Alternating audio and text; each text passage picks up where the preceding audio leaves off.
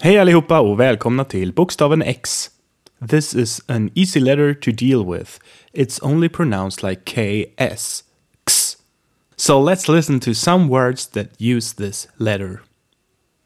Läxa, which means homework. Läxa. Then we have sax, which means scissors. Sax. And then lax, which means salmon. Lax. Easy, right?